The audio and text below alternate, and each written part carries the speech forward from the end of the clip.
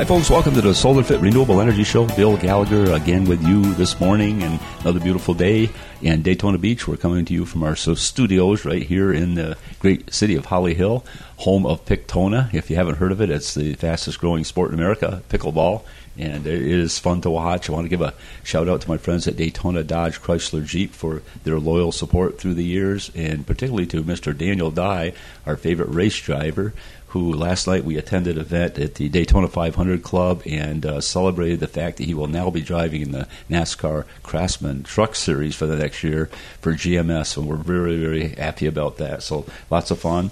So today we've got a very special guest with us, and that is Mr. Bob Keefe. Mr. Bob Keefe is the Executive Director of E2, which is Environmental Entrepreneurs. Hey, Bob. Welcome to the Solar Fit Renewable Energy Show again. Nice to have you on. Oh, Bill, I always enjoy being with you. Thank you so much. Yeah, it's been a while. I know the last time we talked, we went into some pretty good depth about what's happening as far as the climate and stuff, and I understand there's more and more coming on. Bob is the absolute expert when it comes to, I guess, anything climate-related. Bob, tell us a little bit about your background, please. Well, Bill, I am the Executive Director of E2 Environmental Entrepreneurs, and we're a national organization of more than 10,000 business leaders and investors that care about and advocate for policies that are good for both our economy and our environment. And I'm also the author of a book called Climatenomics, Washington, Wall Street, and the Economic Battle to Save Our Planet, Bill. And that's all about essentially the economic cost of climate change and the economic benefits of climate action. And boy, we've been seeing both of those things in spades, I guess, particularly in Florida, but nationwide we've had some actual good news on the climate front as well.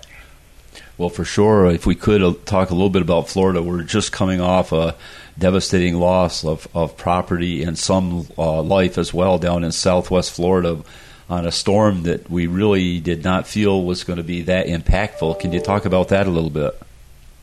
Well, absolutely. And certainly southwest Florida got devastated, and I feel for all of the folks down there rebuilding. You were talking about my background, Bill. I spent 10 years in Tampa. I was a journalist in Tampa for about 10 years and spent a lot of time down in Sanibel, Captiva, that area. So it's unfortunate to see what's happened there. But especially in the wake of Hurricane Ian, Florida knows better than any place in the country that climate change is hammering our economy. Ian is on track right now to be the most costly storm ever, with damage estimates of up to $63 billion or more. That would be the most expensive hurricane to ever hit the state. But we certainly are seeing a lot more of those catastrophic storms and catastrophic damage from climate change. But something to remember, Bill, is that, we're seeing the economic impacts of climate change every single year with or without these big hurricanes. And as a matter of fact, my organization, E2, just released a big report on the economic cost of climate change. And what we know is that in Florida alone, the state is losing about $500 million a year just from climate-related disasters that are only getting worse. And that's flooding, that's storms, that's drought in some areas. Now it's starting to be fires in some parts of Florida. Certainly Florida isn't isolated. The nation as a whole, last year alone, we had $150 billion worth of climate-related disaster damage. That was up 50% from a year earlier. So the costs are starting to add up, and we need to do something about it. Yeah, I couldn't agree more. It's so obvious to us because if you've lived in Florida for any length of time, you can see the sea levels rising and some of the beaches eroding. I took a walk down Daytona Beach the other day, and I could not believe how much of the dunes have given way to the, just to the natural causes, I guess, of climate and the weather and stuff. But, Bob, how is this going to impact us? I think I know the answer, but I'd like you to explain it a little bit. But, from an insurance standpoint, we're already seeing a lot of insurance companies pull out of Florida with this tremendous hit. How is that going to impact us going forward? Yeah, absolutely. Well, unfortunately, the cost that we're talking about Bill, the damage amounts that we're talking about are just for the property losses and the direct damage. But yeah, let's look at homeowners insurance. As these insurers begin to pay out claims for this, insurance costs are expected to rise dramatically in Florida, unfortunately. And Florida knows this already. Homeowners rates in the state are already up about 50% over the past few years alone in the state. And they're just going to go up more. Just yesterday, the big insurance company, Chubb, announced it was taking a $932 million loss from Ian alone. Travelers Insurance just a week earlier announced that it lost $326 million because of Ian. And guess who's going to have to pay for that? The ratepayers in the state of Florida, whether or not you got hit by the storm or not, unfortunately. So, regrettably, that's another cost of climate change, if you will, is insurance rates going up. Look, one other area that obviously is tremendously important to Florida is tourism. And some estimates came out earlier this week, and you may have seen them, Bill, but the tourism industry is expected to lose about $7 billion, as much as $7 billion in the year or two ahead because of the damage from Ian. Folks aren't going to be flocking to the southwest part of the state for vacation when there's not a house for them to stay in. Yeah, absolutely. I agree. Here, being on the east coast of Florida, we absolutely were blessed and fortunate that we had only high winds and minimal damage, but we had a lot of flooding. I mean, the rains that just sat over, and the flood damage. I mean, we have one of our employees not only had flooding in the home, but it completely totaled their car out. Who would have thought that? Right. So Florida, unfortunately, is in the report that we just released is relatively high when it comes to propensity of flooding and losses from flooding. But there's some other areas that are troublesome as well. And then I hope we talk about some good stuff, Bill, because this is getting me down a little bit. But, if you look at the top 10 states, for instance, that are expected to lose the most work days and the most earnings from extreme heat, Louisiana and Florida top that list.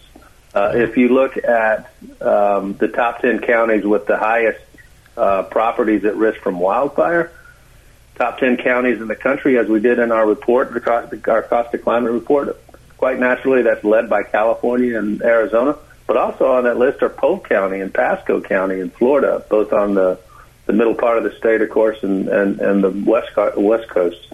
And the southeast and Florida in particular is experiencing the most climate losses, having the most impact from climate-related disasters than any other part of the country by far. Since 1980, climate disasters have sucked about $928 billion out of the southeast economy. By comparison, the next hardest hit region, Bill, is the Southwest, but only they've only lost about half that much, about $400 billion. A lot of money. So, and unfortunately, Florida's right in the epicenter. You couldn't have hit that on the head better, Bob. What about some of these areas in the Northeast? I mean, we see extreme cold conditions and icing and power lines down. Is this all part of the climate picture?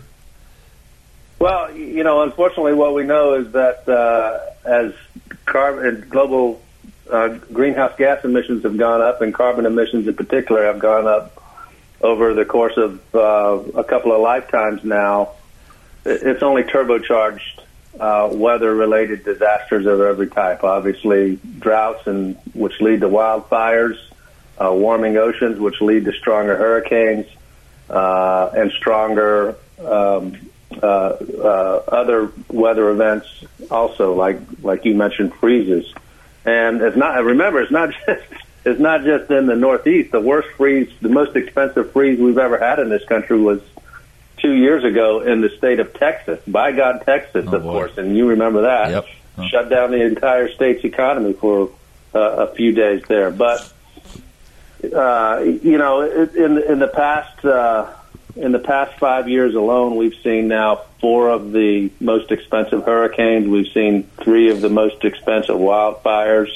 We saw the most expensive winter freeze that that freeze in Texas that I mentioned, and the most expensive thunderstorm event in Iowa a couple years ago when 40% of the corn crop got decimated by a derecho storm. And anybody who's ever been to Iowa knows that it's all about corn. So this is, as our report shows, Bill, this is hitting every part of the country.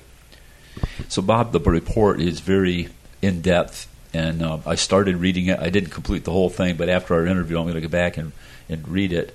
But, I mean, it looks like... Well, and you can find it at www.e2.org if you want to read more. Okay, e2.org. Go there, folks, and listen to this because it's very important, regardless of where you're listening in from. When we actually have people, Bob, believe it or not, listening from Yugoslavia, that far away. We don't know who we're reaching, but a lot of people that came from this area originally tune into our show to hear important guests such as yourself speak. So, again, thank you for joining us, for sure.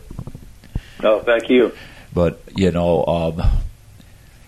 yeah, insurance is something, anytime you have something like this that is beginning to build, it's really, really important that we find solutions to it. And I know that's what you're all about. I was so impressed to find out that you have all these different people involved, over 2,500 companies involved in it, and you created more than 600,000 dial. This is not a small enterprise. Whatever you're running and doing is magnificent. Well, you're kind of say so, and just to be clear, E2 didn't create those companies. Our members did, and again, we have about 10,000 members and supporters across the country who work in really almost every sector of the economy in just about every state. So, yes, we have a good contingent of clean energy CEOs and others, but we also have folks that run restaurants and hotels and real estate investment firms. And the one thing they have in common is that they realize that we can't have a strong economy without a good environment. And they realize that climate change is costing our economy. And by passing policies and taking steps to address climate action, we can actually create a lot of jobs, drive investments, and drive economic growth, which, by the way, we're seeing now. Yeah, that was another thing I really wanted to talk to you about is the job opportunities that are in this field and continuing to grow. Obviously, clean energy has become a very important topic, and we're seeing more and more people, even in the state of Florida, engage in offering solar services along with battery backup stuff. Talk about that a little bit. Right. Well, one of the things that my organization does, Bill, is we've been tracking clean energy jobs and clean energy job growth now for almost a decade. And what we know is that nationwide there are about 3.2 million people that work in clean energy now. In Florida alone, about 160,000 people work in clean energy. Now, about 25,000 of those are in renewable energy, solar, the business that you're in and the business you care about most. But there's also a huge amount of other clean energy jobs that people don't necessarily think about. We think about solar installers, we think about wind turbine technicians and things like that. But in fact, the biggest part of the clean energy workforce is energy efficiency. In Florida alone, 114,000 people work in energy efficiency, Bill. That's everyday construction workers that are making our homes, our offices, our schools more energy efficient through installing, low E windows and more insulation. Lighting companies that are retrofitting our big office buildings in Daytona Beach or in Miami with LED lighting systems that save money and work 90% more effective than the old incandescents. It's people who are working in high efficiency HVAC systems, for instance, and replacing old HVAC systems and things like that with more energy efficient systems. So there's a big and growing field, big and growing amount of jobs all across clean energy. One of the biggest sectors, as a matter of fact, is happening north of Florida, which is in clean vehicles. Last year alone, the number of people that work in building electric vehicles and building batteries that go into those electric vehicles was up 27% nationwide. That's a huge jump. And those are folks that are going to work in places like Tennessee and Kentucky, South Carolina, Georgia, where the majority of these new electric vehicles are being built by both domestic companies like GM and Ford, but also other startup automakers as well, and the supply chains that go with them. So that's a huge area that's growing right now. Boy, for sure. Bob, this is fascinating. Folks, we're going to take a short break. Stay with us. We'll come back. I want to dig into a little bit more about energy efficiency because that's something that's ultra important. We'll be right back with you.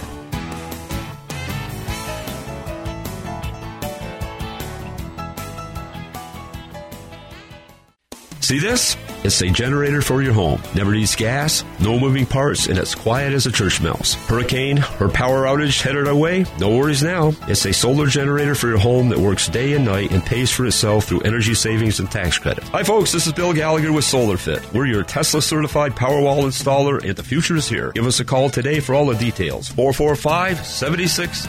SolarFit your life and set yourself free with the sun's free energy.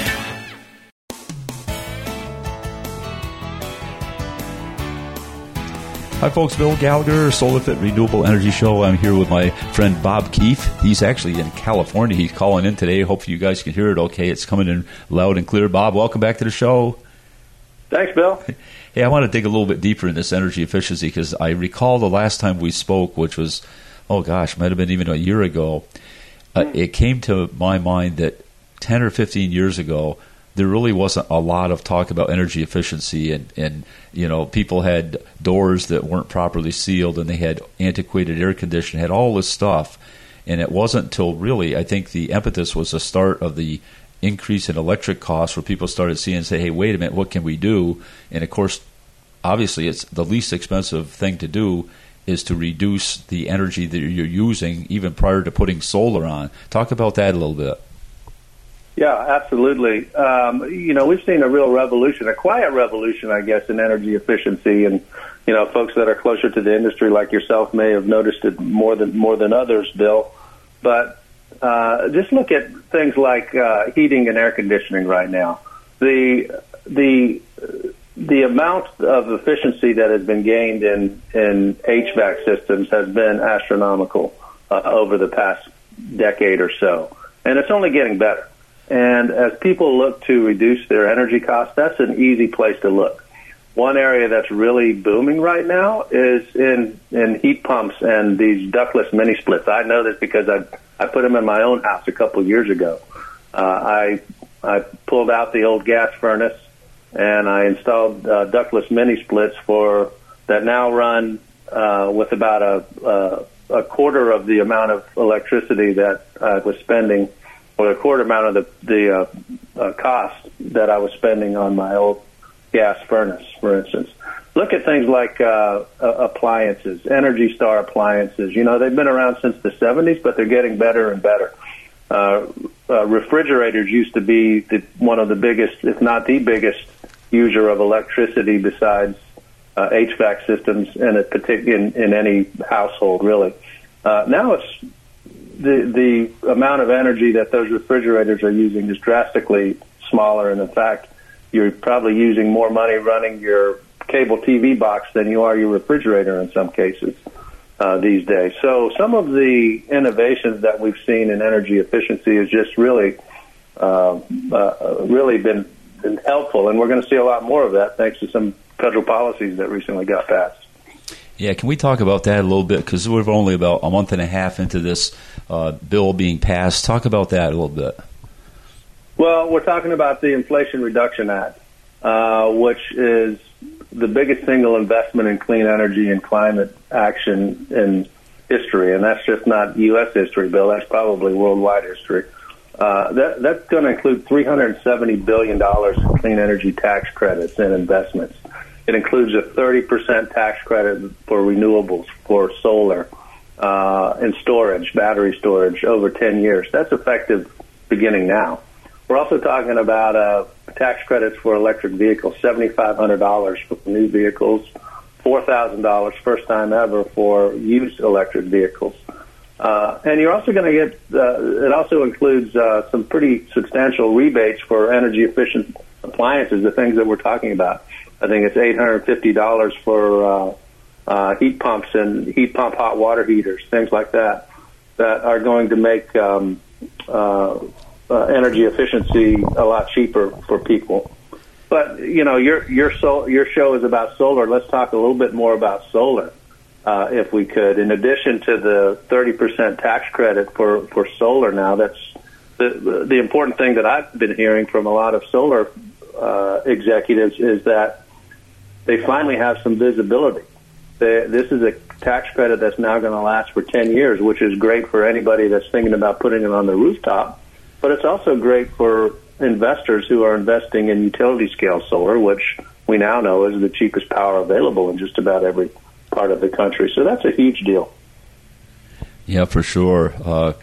We often referred to in the past the solar coaster, Bob, which is we have the policy and then we lose the policy. We have it, and there's just been no surety about business. And, of course, anybody that's an entrepreneur or in business, that's the one thing they want is, okay, don't move the earth underneath me for a little bit, right? So you're absolutely correct on that.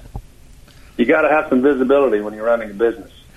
Yep. So we've got it's really looking good. You were talking about the EV. Now that's hitting us by storm right now. More and more people, and of course the thing I think of, two things I think of. First of all, being in Florida, I understand about 1,000 people a day moving into the state of Florida, and I often kid about. Right. I think they're gonna close I-95 going north because it's useless. Everybody's coming south, right?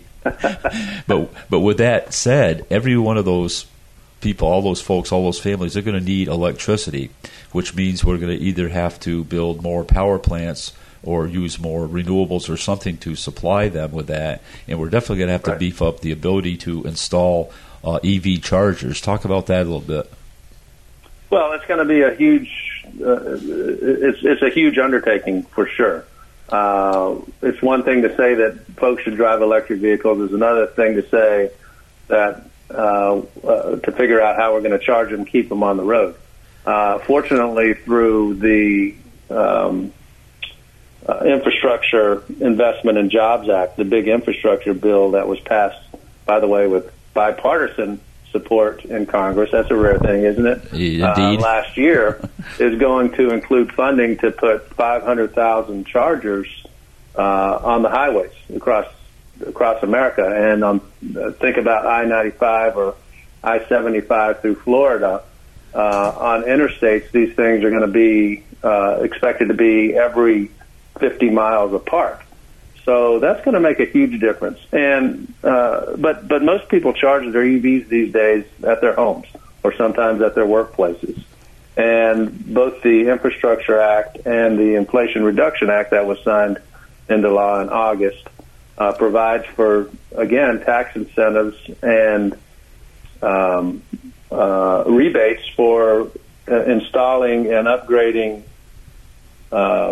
home electricity systems to make way for car charging. So that's going to be helpful as well. Well, for sure. And I mean, in a perfect world, someone would have solar on their home and backup batteries such as Tesla, and actually charge their electric car and be free of our ever increasing utility costs. That's what we're seeing a lot of people doing. And of course, the thought would be, well, heck, wouldn't that impact the utilities? And I get back to my other comment about, I mean, there's so much energy that we're going to have to supply. I don't think it's going to have a negative impact. We need to really look at utilities and industry and consumers as partners as opposed to competitors, I think. Absolutely. And Bill, I don't know what your setup is, but I have a setup kind of like that at my home. I've got solar on the roof, and I've got a very old, a 10-year-old Prius plug-in. It only gets about 18 miles on a good day on electricity, but guess what? The only person that really drives that is my daughter, who drives it to her high school about 8 miles away. And so that thing charges up during when she gets home in the afternoon and in the morning before she leaves, and then she doesn't have to buy gas. And, boy, I remember when I was in high school, I was looking for every $5 bill I could to put in the gas tank just to get around. Well, $5 right now would get you, especially in California. I was just out there. I mean, it wouldn't get me very far today. I mean, I don't know what's going on, but it was $6.50 in California. I was out there. Holy moly! Yeah. Well, that's pretty normal. Unfortunately, it is crazy. And I look offshore and I see the oil rigs, and I look onshore and I see the refineries, and I look at the gas pump and I see $6.50. It's just not making much sense to me. But what do I know, right? Well, it might go down a little bit here and there, and that's a good thing. But the real solution is we need to get off